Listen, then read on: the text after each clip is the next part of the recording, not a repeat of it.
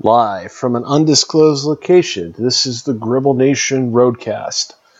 Totally not undisclosed location. I am recording this from Fresno, California upon my return from the 2022 East Coast Road Trip, which is the title of this episode, or this podcast episode. So I just returned from what I thought was the largest East Coast trip I've had since 2017.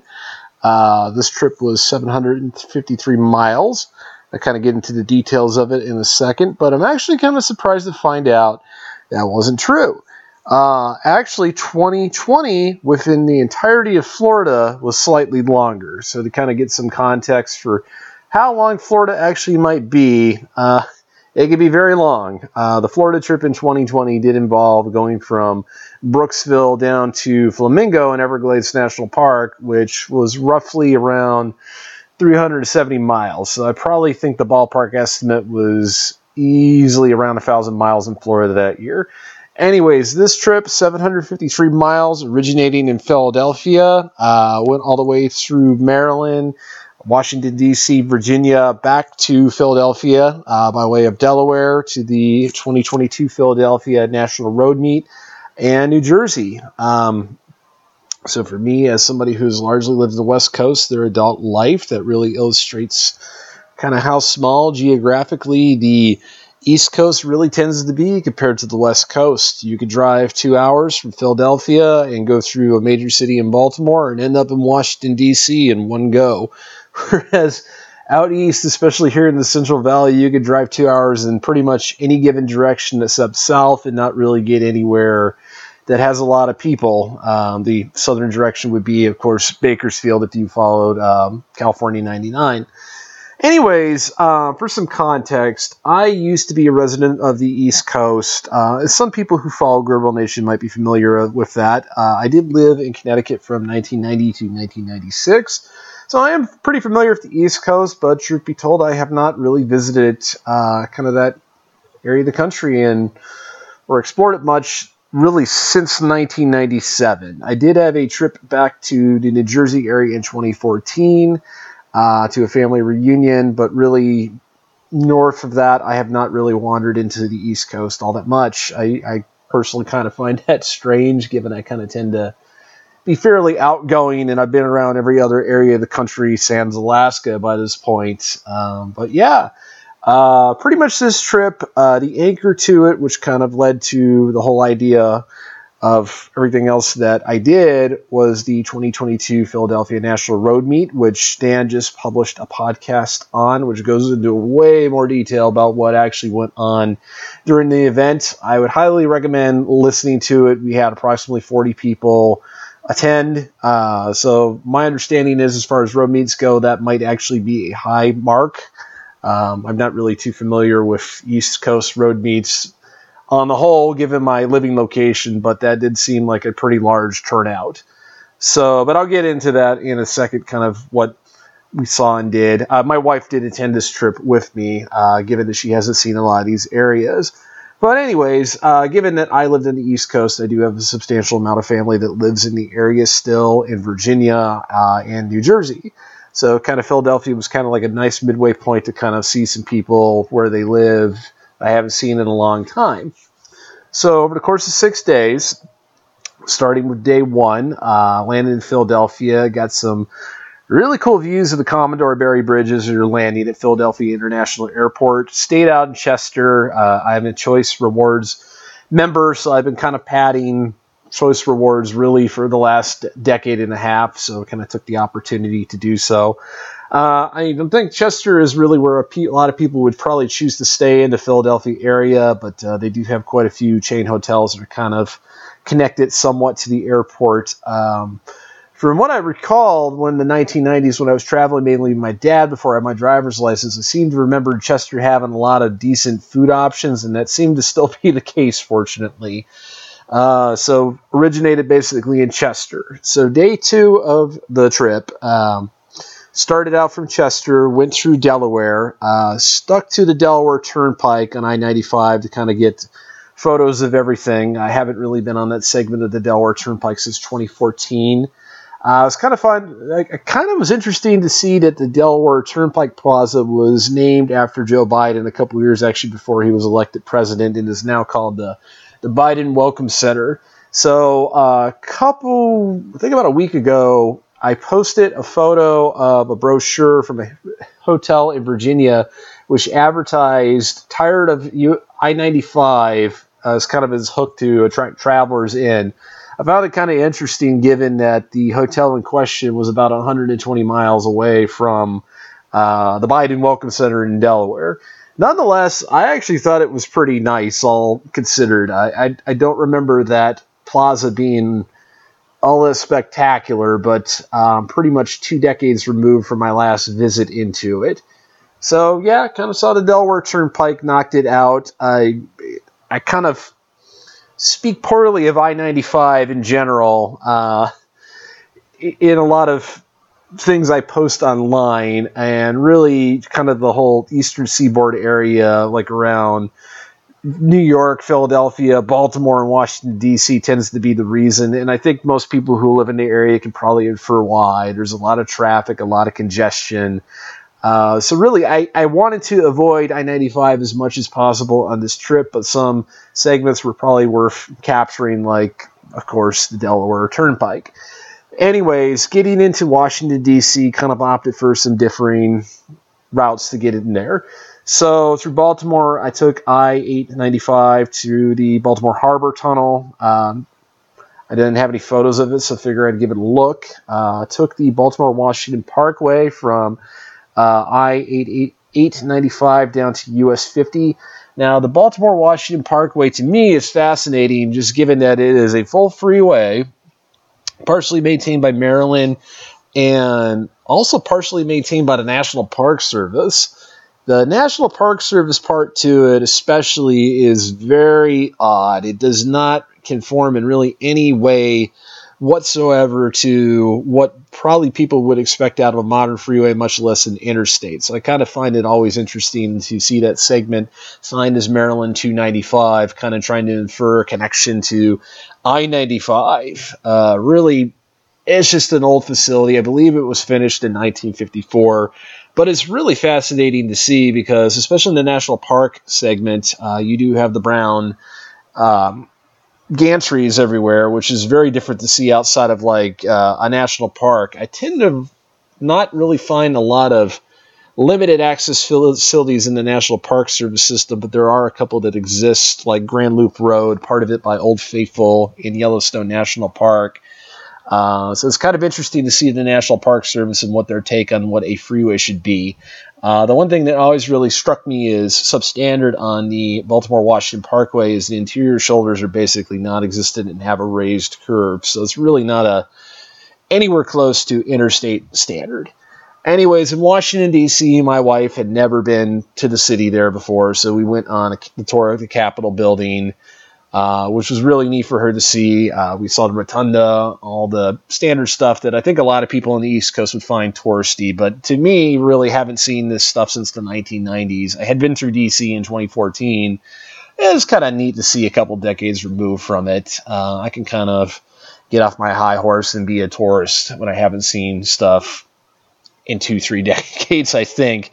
I enjoyed it.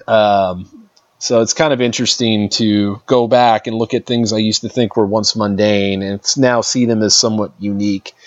So Washington, D.C., I'm used to walking the National Mall through all the sites in the city. But my wife wanted to try the e-scooters, which are very frequent, and I will admit that they are a really good way. They're costly, they're not cheap, of getting around the city pretty efficiently. Of course, anyone familiar with DC and the National Mall, it's very catered towards basically people kind of seeing monuments like the Washington Memorial, the Washington Monument and the Lincoln Memorial. I would probably say the most disappointing part is the White House, given how far you are away now. You can't really get close to like how you once could, like back in the 1990s. I'm not even really sure how you would get on a tour of the White House nowadays. I know it's possible, but really I haven't had interest in a long time.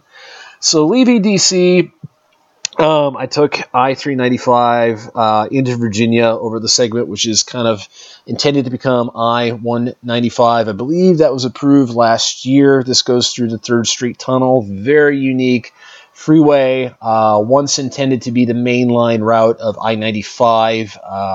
I haven't really done a lot of the research on how that was supposed to be feasible, but that kind of seems to me to be interestingly planned, given that kind of goes through the grounds of the Capitol, goes directly under the National Mall. So it's just a really neat freeway. So from there, took I-66, paid for some rush hour tolls, got out of the D.C. area, west into Virginia to kind of prep for the next day. Day 3 was more oriented towards things like hiking. So day 3, our destination was Shenandoah National Park. So on the way, I took I-66, but got off on Virginia 79, Virginia State Primary 79. What's interesting about Virginia 79 is that it is only 0.23 miles long. It just connects I-66 to Virginia 55. Virginia has a lot of really strange short primary state highways. They also have a ton of secondary highways. So the Virginia primary highways have the actual Virginia state route shield, whereas the secondary ones have the boring circle that you kind of see in states like Delaware and New Jersey. For what it's worth, I think there is a justification for Virginia 79 being a primary state highway, although the low number of 79 is kind of strange. It's an interesting route in that it is really meant to kind of connect traffic from Virginia 55 to I-66. There's actually a large carpooling facility at the Exxon on Virginia 55 at the southern terminus of Virginia 79. So I think it merits its existence as a primary state highway. I know others on Facebook, when I posted about it today, tend to disagree with that. But if it was like in the hundreds or 200s, I don't think anyone would really blink an eye at it. Seem to have the traffic volume that would be required to be viable in a state's inventory, Department of Transportation's inventory. Anyways, Shenandoah National Park. This is a park that I had visited previously, but not clinched Skyline Drive.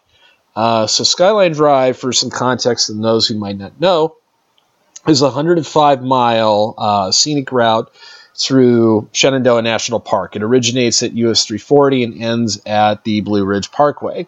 So it's kind of like the extension of the Blue Ridge Parkway, if I were kind of to draw an analogy. Really, it's kind of one and the same. Like, things you'll see on Skyline are very similar to what you would see on the Blue Ridge Parkway.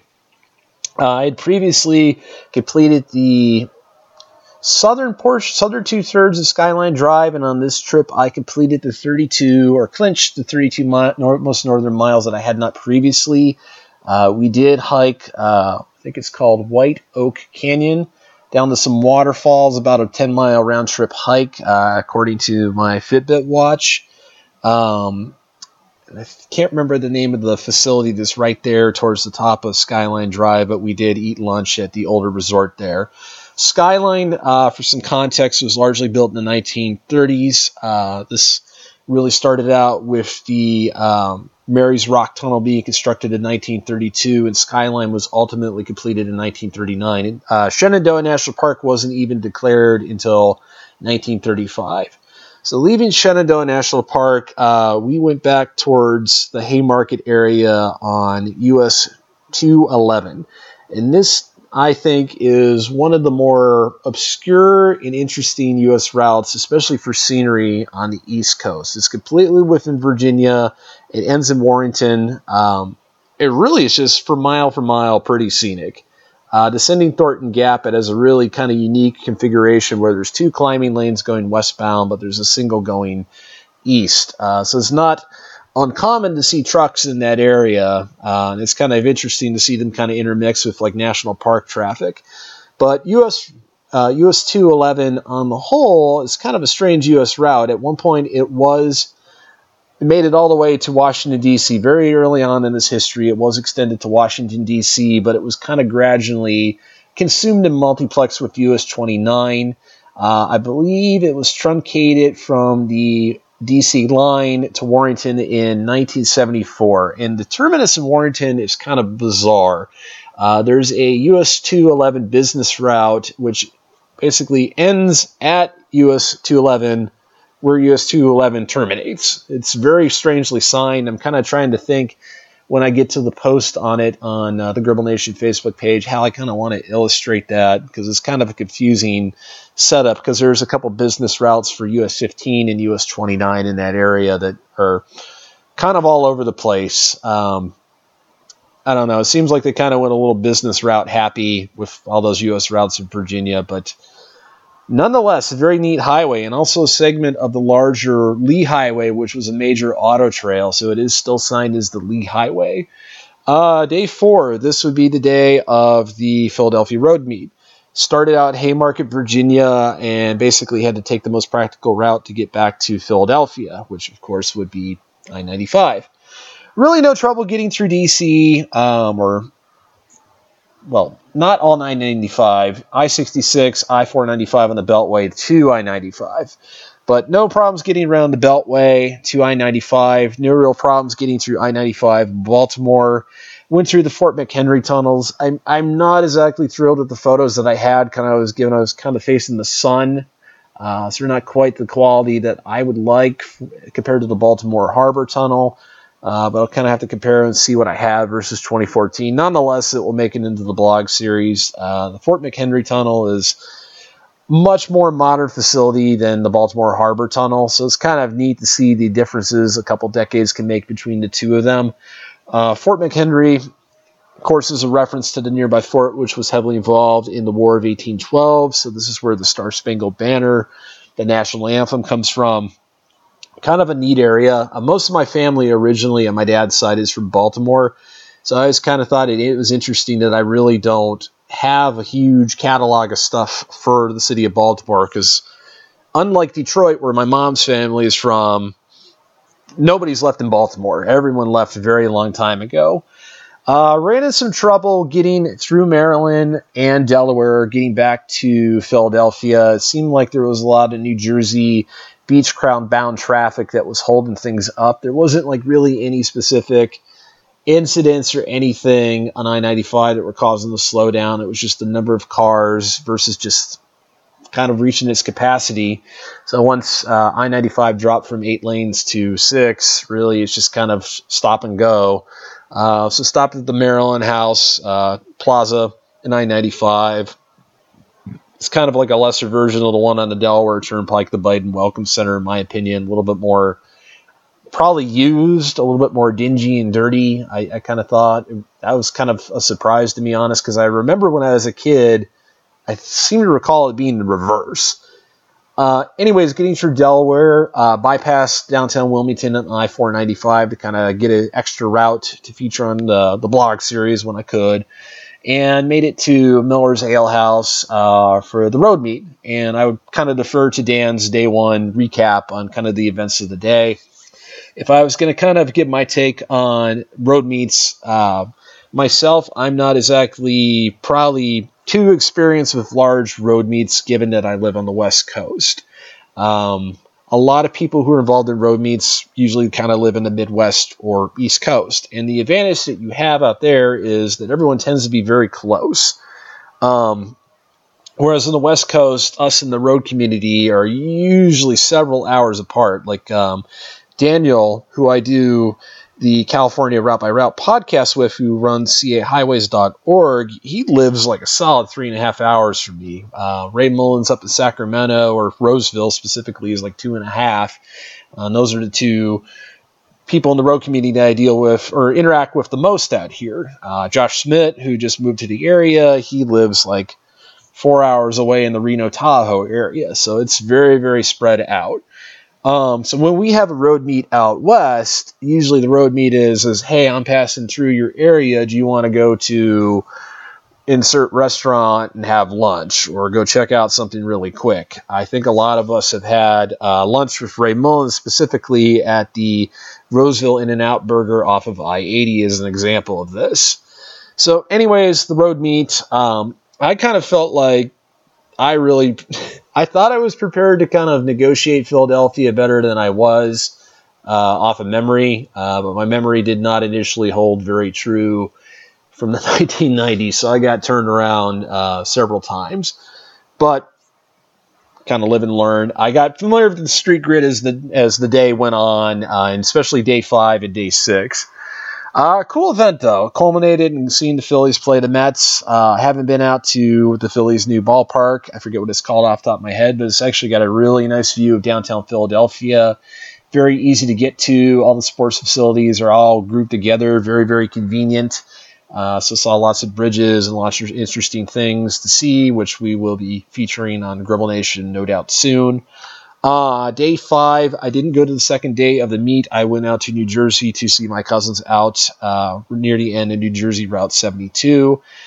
They've lived out there since the 1990s, so New Jersey Route 72 isn't new to me, but nonetheless, it's something I want to feature in Gribble Nation, given that I've been on that road so many times, and every time I'm on it, I'm thinking it's going to be different, but it really never turns out to be. You got the big roundabout at New Jersey Route 70, which starts it. You have the bridges to Long Beach Island. I like it because it's got some nostalgia for me, but I really don't know if anyone would really go out of their way to feature it otherwise.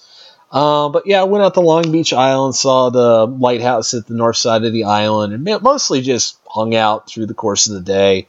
On the way back, I did head to Ben Franklin Bridge, kind of saw the kind of sort of not at grade gap in I-676 in Philadelphia. It's kind of interesting. There is 2 signed interstate segments in Pennsylvania, one being Breezewood and I-70 that I think everyone is familiar with. The other is I-676 in Philadelphia, between the western end of the Ben Franklin Bridge to the Vine Street Expressway. My understanding is that the Benjamin Franklin Bridge is not considered anything else other than U.S. Route 30. Then the gap between the Ben Franklin Bridge and the Vine Street Expressway is also considered kind of like a secondary administrative Pennsylvania route, but it's signed as I-676 to kind of avoid confusion. So nonetheless, though, when you're driving it, it's very odd to see overhead gantry saying this is the continuation of I-676 and U.S. Route 30, and then you got a traffic light or two in both directions. I would probably say the eastbound direction where it kind of dips onto 6th Street at Ben Franklin Park is a little bit more interesting, kind of how it's set up than the westbound, but the westbound view is much, much more scenic because you have a perfect view of downtown Philadelphia. Kind of looking through some of the AASHTO notes on the Vine Street Expressway and Ben Franklin Bridge, and I haven't really a good count on this yet, but it seemed like there was some intention early on to make that whole corridor the main line of I-76, and that kind of got twisted and turned around early in the interstate system era. So it's really interesting to see. The Ben Franklin Bridge barely predates the U.S. route system, but has always been part of U.S. Route 30.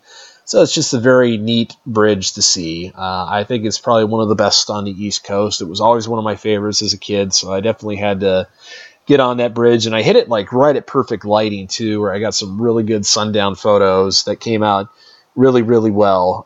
And the neat aerial photos that I've seen that Dan took, that's going to be a blog I'm going to like when it comes out.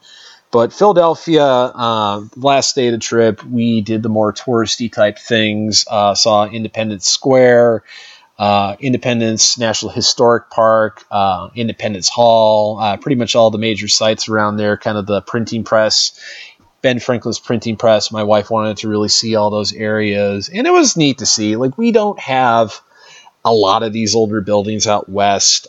Given we're in a seismically active area on the West Coast, you don't tend to see a lot of brick buildings anymore because they tend to crumble in earthquakes.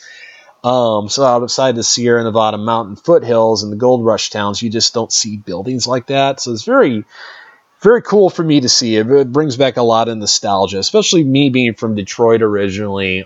That kind of architecture was very common to where I grew up, but is just completely alien to where I live now. But we walked down Market Street to Penn Square, walked around the vicinity of Penn Square. So I got pictures of the terminus points of what was US 611, 120, 309, 422. 422, 309, and 120 we're at what is now Love Park, which kind of overlooks the Philadelphia Museum of Art and Ben Franklin Parkway. So this is the so-called Rocky Steps. My wife was kind of disappointed that the Rocky statue's not at the top. I don't think it ever was, but I might be wrong about that. We did have lunch at the Reading Terminal, whatever they call it, Terminal Market. Her big objective on this trip was, if in Philadelphia, was to get an actual Philadelphia cheesesteak. I don't think she came away disappointed. And honestly, even the hoagie we got was probably one of the better hoagies. I'm personally not a giant hoagie fan, but this was a worthwhile hoagie to have. So yeah, like I said, I would probably consult Dan's podcast on the Philadelphia Road Meet if you want a more detailed account. He goes into substantial intimate detail on both days' events, the pre-meet, post-meets. Really recommend it. This is more just kind of a short synopsis of what took place over the 753 miles of the 2022 East Coast trip. Kind of run through a summary of what you will likely see in the short term on release written by me on the Gribble Nation blog series. I already put out a blog on the Commodore Barry Bridge, which I do need to do an update for Dan's drone photos of the bridge structure.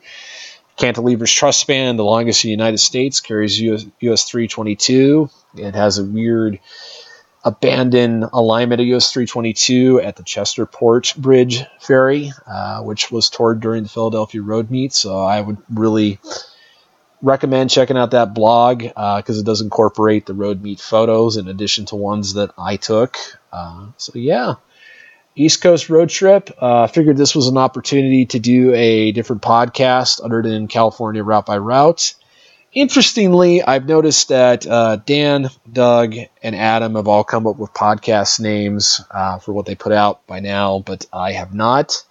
So if you have suggestions, I'm willing to listen because I really can't think of anything that's kind of too catchy. I usually kind of give these podcast generic names or kind of try to do like a catchy name. So feel free to leave us a message. Leave me a message on Facebook if you know me personally. Willing to hear suggestions. I want to at least see if I can retroactively make this like an anthology podcast, kind of like how Dan numbers his podcasts specifically. But for now, this is Tom with the Gribble Nation Roadcast. I'll check you out next time or on California Route by Route.